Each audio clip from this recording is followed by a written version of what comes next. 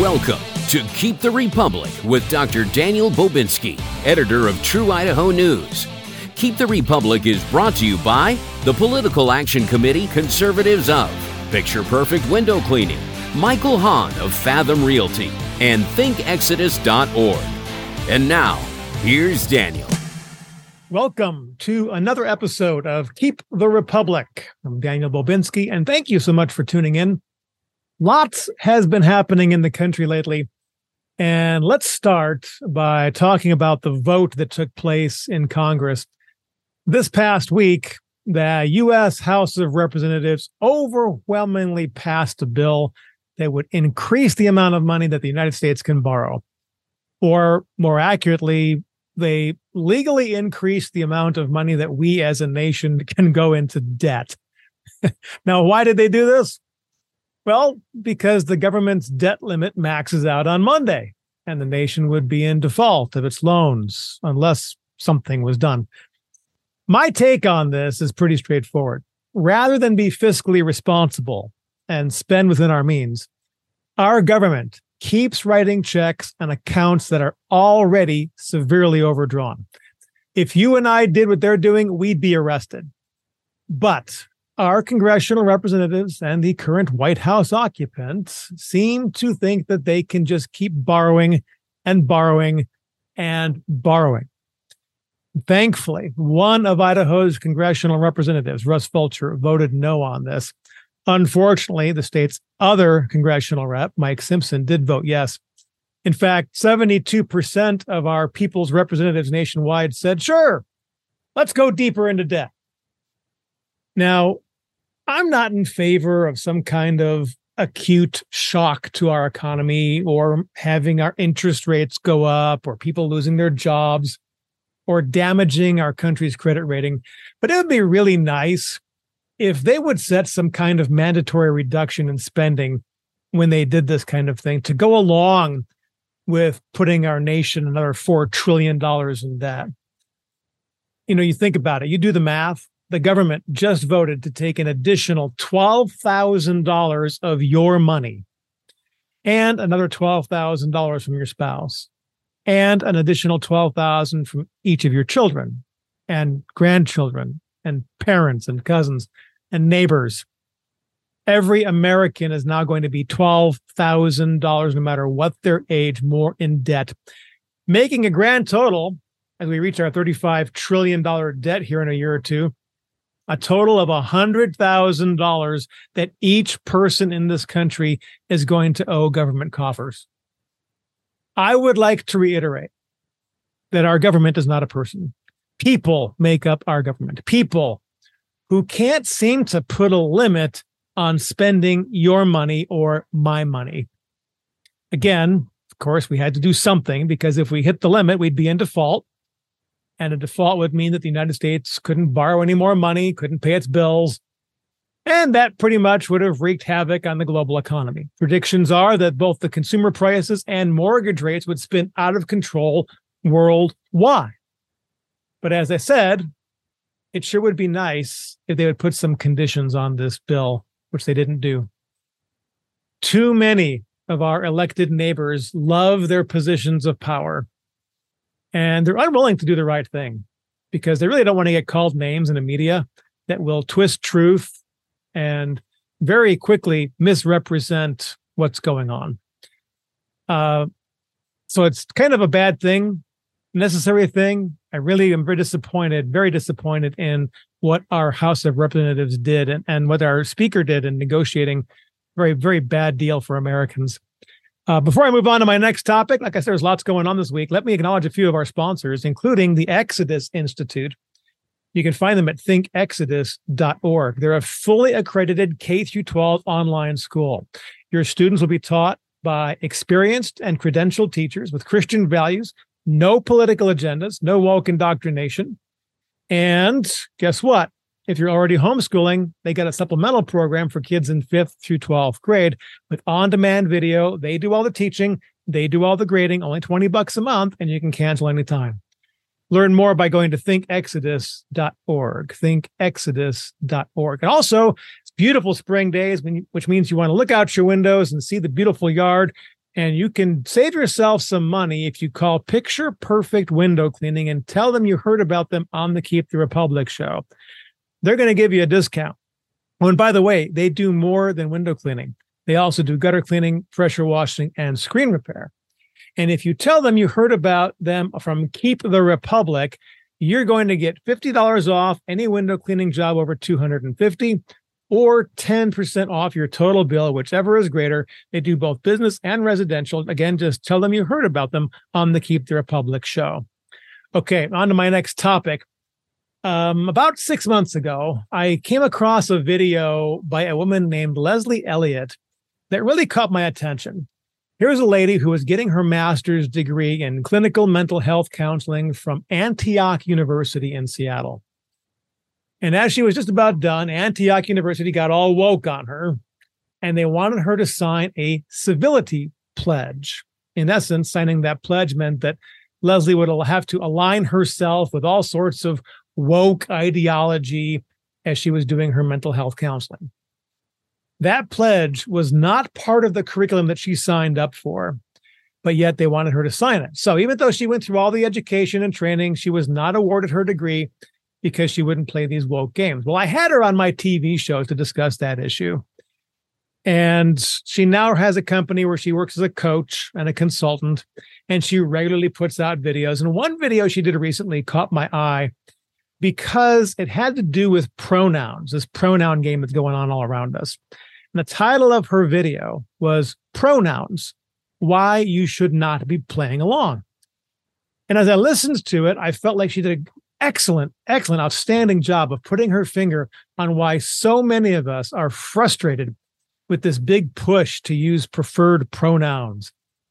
And so I reached out to Leslie again, and we got together on Zoom this past week, and I had her elaborate a little bit on these 3 points that she was talking about in her video. And I'm going to play that interview for you. But before I do, I want to play a few short clips from her initial video. Like, as I said, she does a great job of identifying what's really going on. So if you've been frustrated by this big push for pronouns, I think what Leslie has to say is going to help you understand why it's frustrating. Let's go ahead now and listen to her 3 reasons why we shouldn't be playing this pronoun game. The question that was in my mind is this just some sort of new etiquette? Is this just neo-etiquette? This is how we do things now? Is it harmless? And it seems to be that a lot of people are taking it as such, but I would argue that it is not. And I think for 3 main reasons. And I think it's because, for one thing, it undermines self-confidence and resilience. It fosters the illusion that one's self-concept is dependent on external validation by others. For the second reason is that it endorses and encourages narcissistic behavior. And the third reason is that it creates and perpetuates gender confusion for children, which is really concerning. There are so many great insights there. And one of them, her second point, is that the people who are using these pronouns, they want to demand that we use their chosen pronouns, that they're actually using narcissistic behavior. They're displaying narcissism. And here's a short clip from Leslie's original video that elaborates on that. So another way that I think that this is harmful is through the second reason that I listed, was that it endorses and fosters narcissistic behavior, interpersonally exploitative behavior, like I'm using you in order to reflect the image of myself that I want to see. Entitlement, which is you owe it to me to affirm what I say. Lack of empathy, which is I don't care what you really think or feel. I want you to do it my way. And arrogance, which is I'm going to say that I'm hurt. You hurt me. You have to do what I say. You have to bend to my will, or I'll say you're harming me. Okay. Now let's listen in to my conversation with Leslie Elliott on this. Lasts about 9 minutes. Well, joining us now is Leslie Elliott with the Radical Center Consulting website. Leslie, welcome back to Keep the Republic.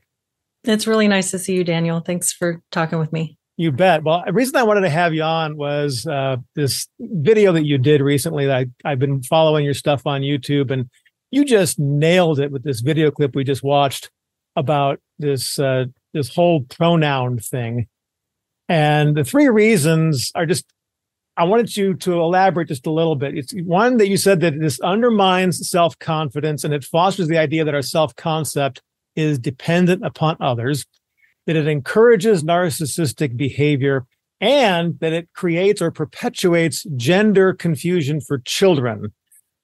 Those are three powerful reasons. Let's talk first about the one with the undermining the self-confidence that we have to depend on somebody else to tell us who we are. What are your thoughts? Elaborate a little bit on that. Sure. Yeah, I'm happy to. So first of all, I really wanted to make a distinction between being pressured to give your own third-person pronouns, which is something that's happening so frequently right now. We're seeing it a lot in emails, and people are even offering them up when meeting each other. There's this pressure to go along with this. And I wanted to make a distinction between feeling pressured to do that and being someone who recognizes that they're wanting to do that. So there are people who want to, and there's people who don't. And I'm really speaking to the people who are feeling the social pressure to go along with something, and they're thinking maybe this is just harmless, and I should just play along and keep my head down and go with the flow. And I wanted to offer these people some encouragement to stick to their gut instinct that they're having, and some reasons why it is important to stand your ground on this. And so the first reason is really, just like you said, it undermines your the self-concept and sense of resiliency for people who are doing this, who are wanting to give third-person pronouns and feeling dependent on hearing these reflected back to them from other people, because it places the value of one's self-concept outside of oneself. It says, I am not valid unless you reflect back to me the identity that I want to put out into the world. And so it's externalizing one's own value and the responsibility for your self-confidence in the world. And so that's really the first reason that I gave. Did you want to go further into that one? No, I think, well, you talked about we're being asked to lie for someone if we're asked to use their pronouns. So what you're saying is, I shouldn't feel pressured to give mine, right? But that really caught me too when you said that we're being asked to lie for somebody.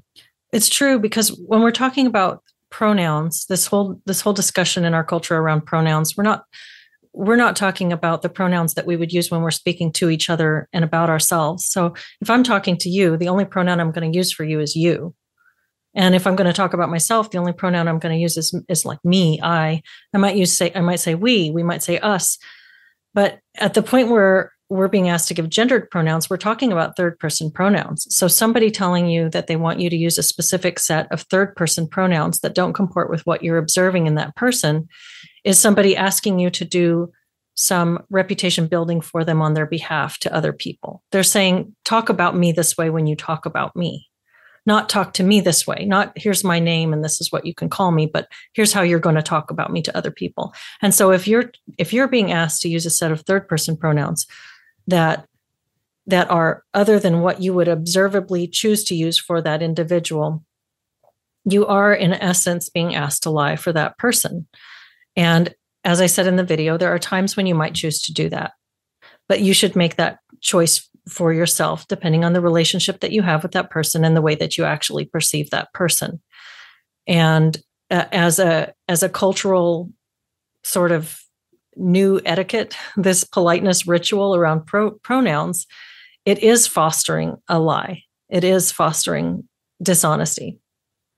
Well, you mentioned narcissism too as your second reason to not play along, because it encourages narcissistic behavior. Elaborate a little bit on that, please. Okay, yeah, it does. It fosters narcissistic behavior, and a couple of examples of narcissistic traits that are encouraged by this pronoun game are interpersonal exploitation. So using somebody in order to get something back for yourself. So I'm using you to reflect back to me the image that I want to see of myself, because you're now you have to use these words about me, and that gives me a sense of validation. It's not about your relationship to me in a genuine way, but it's I'm using you. Another one would be entitlement, because once everybody is required to go along with the pronoun game, there's a sense of entitlement. You must refer to me the way that I'm asking you to refer to me. I deserve to be spoken to the way that I'm asking to be spoken to. And another one is lack of empathy. That's another narcissistic trait, because it says, I don't really care what you think. When you look at me, it doesn't matter what you think and what your opinion is. I'm going to tell you how you should behave, regardless of what you actually think. I'm going to dictate the way that you're to speak of me when you talk about me. And then the final example that I gave of narcissistic traits that are encouraged by this is arrogance. And it's this demand. You must do as I say. And that's very similar to entitlement, but it's just a demand that the other person produce the words about you that you are requesting or demanding. It is a demanding thing. You also mentioned as your third reason that it perpetuates gender confusion in children. Please elaborate on that. Well, this is really happening quite frequently in schools. So this is happening in elementary schools, middle schools, high schools, colleges, universities. And what we're doing is we're creating an atmosphere where it is considered polite. It's, again, I call this a politeness ritual, but it's now considered polite to act as if you can't know someone's sex without them letting you know what that is. So we're all supposed to have this blindness to things that are, in fact, some of the very first categories that our mind makes when we observe other people. So we're pretending that we don't see something that we all see.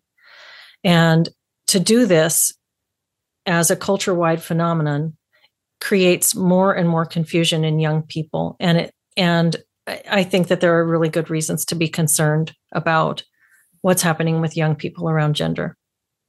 Yeah, well, it's happening in schools. We have undercover video of reporters going in, talking to teachers, and the teachers are saying, oh, we don't use this language around the parents because it sets them off. Mm-hmm. But in the classroom, we teach the kids this. So they're basically lying to parents. And what you're saying is this really does a disservice to children. Absolutely. It fosters confusion and to, I think, really concerning ends. And I just spoke with a parent in a video for my channel last week who brought some curriculum that was it's sex education curriculum for kids ages 4 through 12 or 5 through 12. And it was very concerning, the kind of confusion that's being sown in children purposefully. And I think that this is just one example of how we're contributing to that through these things. So this whole video was meant to encourage people who are fence sitting and aren't sure if they should go along with something that they know in their gut doesn't feel right, to give them some reasons to go ahead and trust that gut instinct and know that it's worth taking a stand in this case.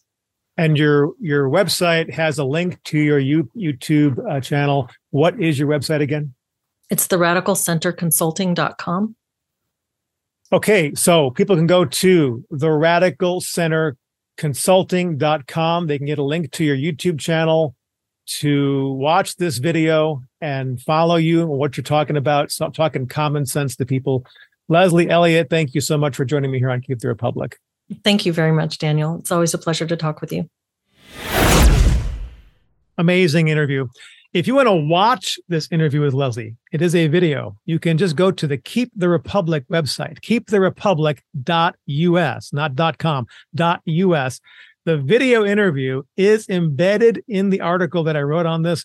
And in that article, you can also find a link to Leslie's entire 15-minute video on pronouns and why we should not be playing along. Now, I have an example from Christianity that's going to help us understand why we also shouldn't be playing this pronoun game.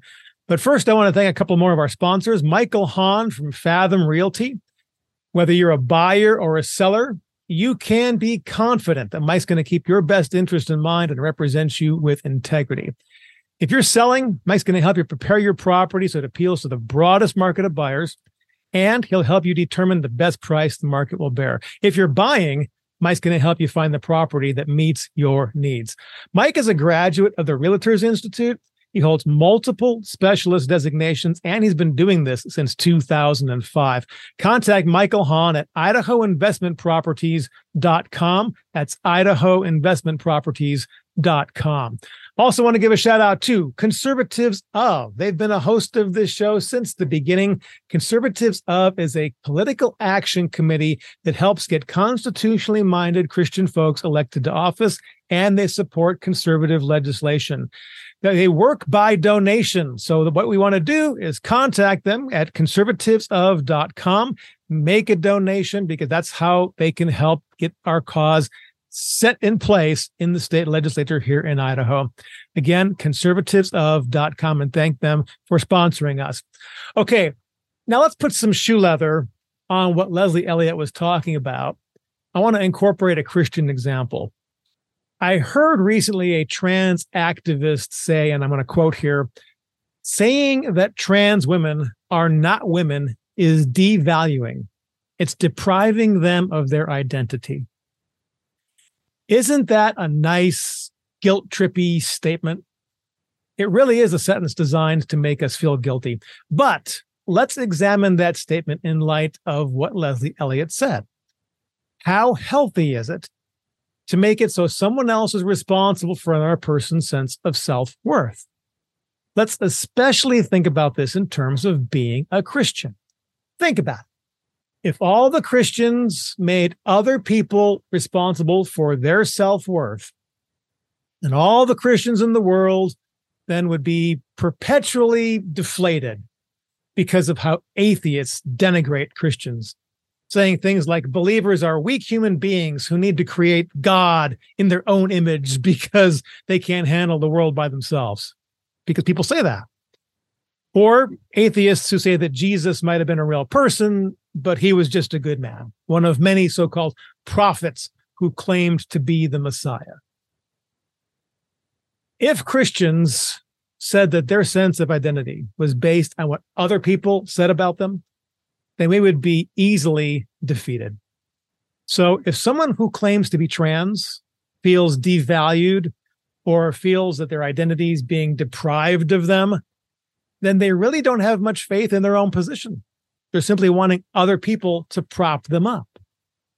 So riding with that a little more, can you imagine if all the Christians in the world said to atheists something like, you need to always refer to me as a believer who's been washed clean by the blood of Christ and totally forgiven of his sins. And if you don't say those things about me, then you're devaluing me and you're depriving me of my identity. Can you imagine how much such statements would be ridiculed in mainstream media? And yet our schools, our teachers, our school superintendents, people in our government, they're out there saying that we have to use these pronouns and lie about people just so they can feel comfortable living their lie. Even if atheists think that all Christians have lost their marbles, and I know a few atheists who do think that, they think we're lying to ourselves. Do you think even for a moment that our schools and the people in our government would tell those atheists that they have to tell others that we Christians are washed in the blood and forgiven of our sins? And if they don't do it, they're going to lose their jobs, or like in Canada, even get thrown in prison? When we examine this mindset from all angles and do so logically, like what Leslie Elliott did, then I think we can see that when people push for us to use their chosen pronouns, instead of relying on factual evidence that's right before our eyes, when they push for that and they try to hold us over a barrel, it is one of the most mentally unhealthy, narcissistic things to ever enter our culture. Now, I'm not saying that we're not to love these people. Scripture is very clear. We are supposed to love people. But the love that's defined by Paul in 1 Corinthians is the same love that Jesus spoke of. It's not huggy, warm, and fuzzy love. The type of love that Jesus is talking about, all those words are verbs, action words. Every part of 1 Corinthians 13 that's describing love is using verbs, not feeling words. So I'm strongly going to recommend that you visit keeptherepublic.us. Watch my interview with Leslie Elliott and then click the link and watch her original video on this subject, because we have to be of sound mind if we are going to keep this republic. I think we have to use our brains and not be guilt-tripped into things that violate the truth right before our eyes. All right, that's going to be it for this week. This is Daniel Bobinski with Keep the Republic. Thanks so much for listening. We'll catch you next week. Until then, be blessed. Thank you for tuning in to Keep the Republic, sponsored by Conservatives of Picture Perfect Window Cleaning, Michael Hahn of Fathom Realty, thinkexodus.org. Also, please pray for our republic and for godly men and women who will work to keep it.